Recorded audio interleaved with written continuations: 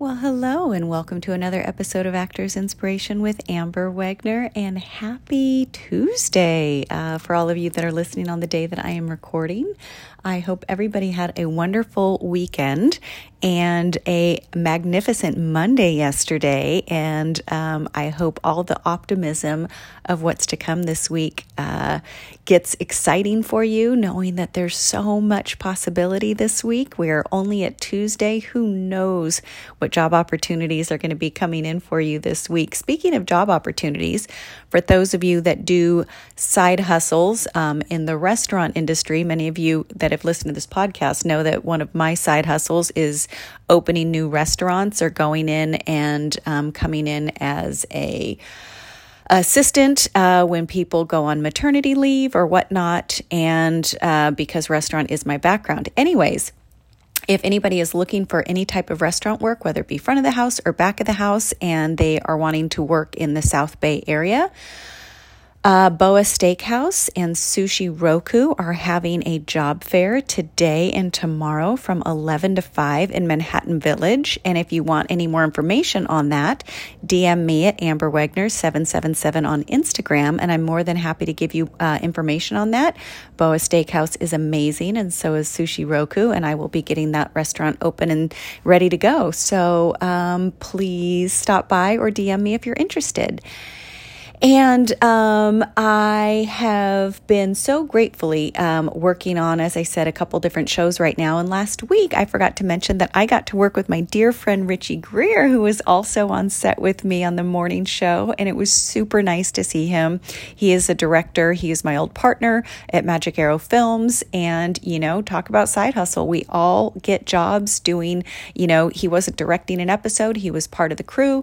And, we all do our side hustle in between jobs. And here's a man that, directs, very big feature films, usually pulls out one once a year. But the truth is we're not always working every single day of the week on the projects that we want to be working on, which is, some type of creativity. So you got to find ways to seal the gap. And for me, that's restaurant work in between my acting jobs, and everybody's got whatever it is that they do. So no shame to the game until you're in a place where your art can 100% satisfy your bank account. Do what you have to do, and I inspire and encourage you to do things that you love because that really does help.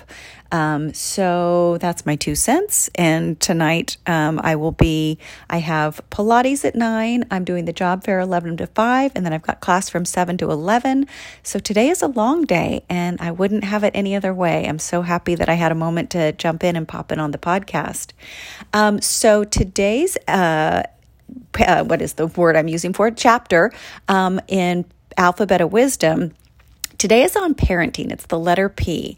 And how does that apply to acting? I will just preface that this chapter speaks a lot about my life. So it doesn't necessarily, my childhood was rough, but it doesn't necessarily apply to your childhood. The point of this chapter is to talk about taking responsibility for our lives, and at some point stopping the blame of our parents for the way that we turned out, in spite of the fact whether they were wonderful parents or horrendous parents.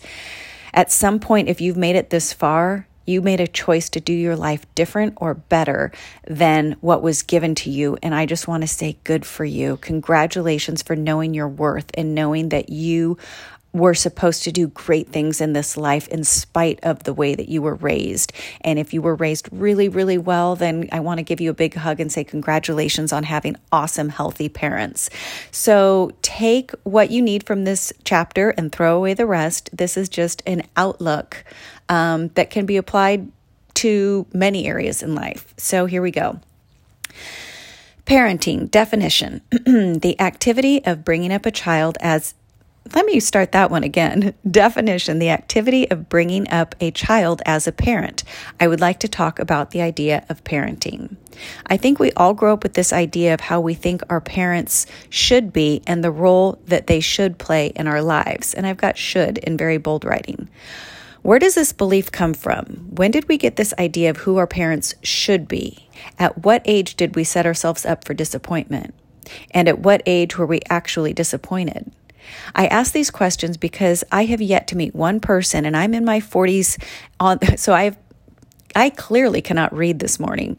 I ask these questions because I have yet to meet one person in my 40 plus years on this planet that has not been somehow disappointed by a parental figure. At some point, we all had parents.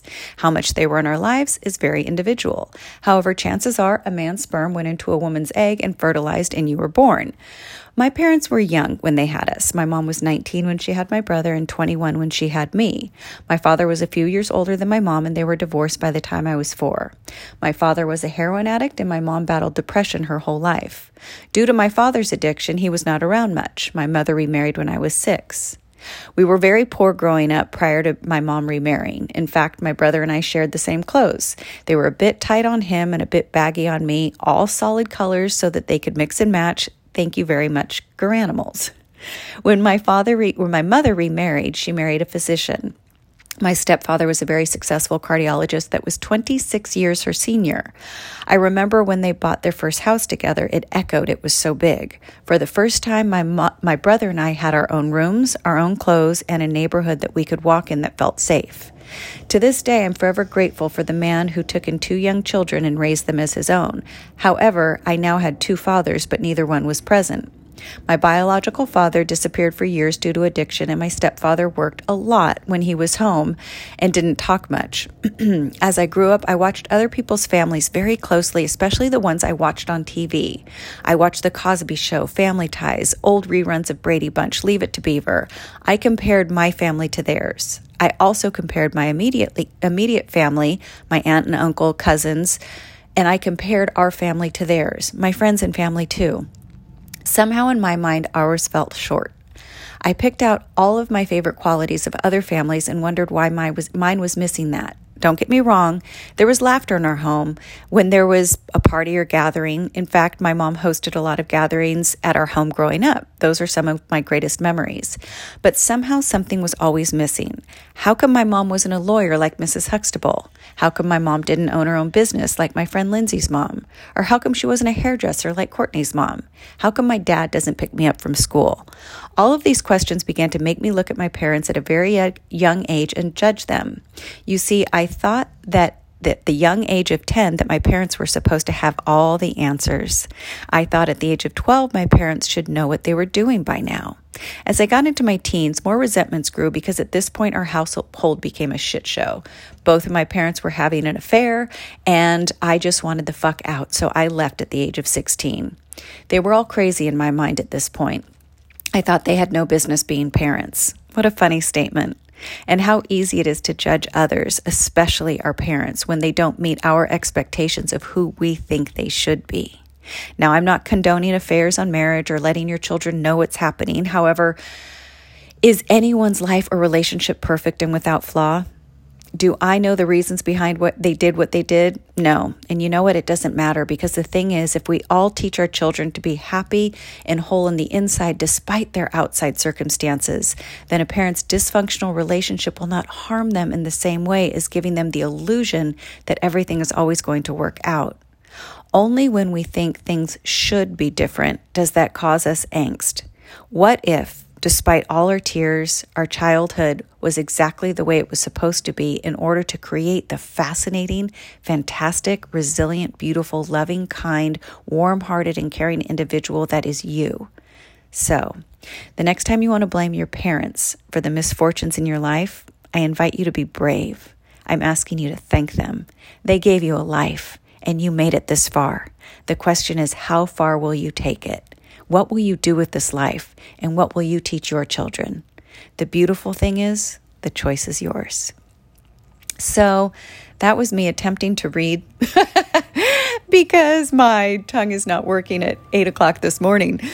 Anyways, take what you want, leave the rest. Like I said, the point of this is to encourage you and invite you to be so proud of who you are today and how far you've made it and how far you've come and who you've become, and for being able to dream big and for knowing that there's so much more out there for you.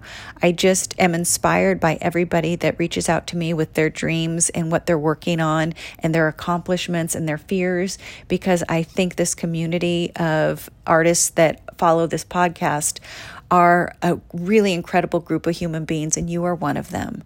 So thank you for going on this journey. If nobody else tells you today, I believe in you. Go create some miracles and always believe that you can. Have a beautiful Tuesday, and we'll talk soon.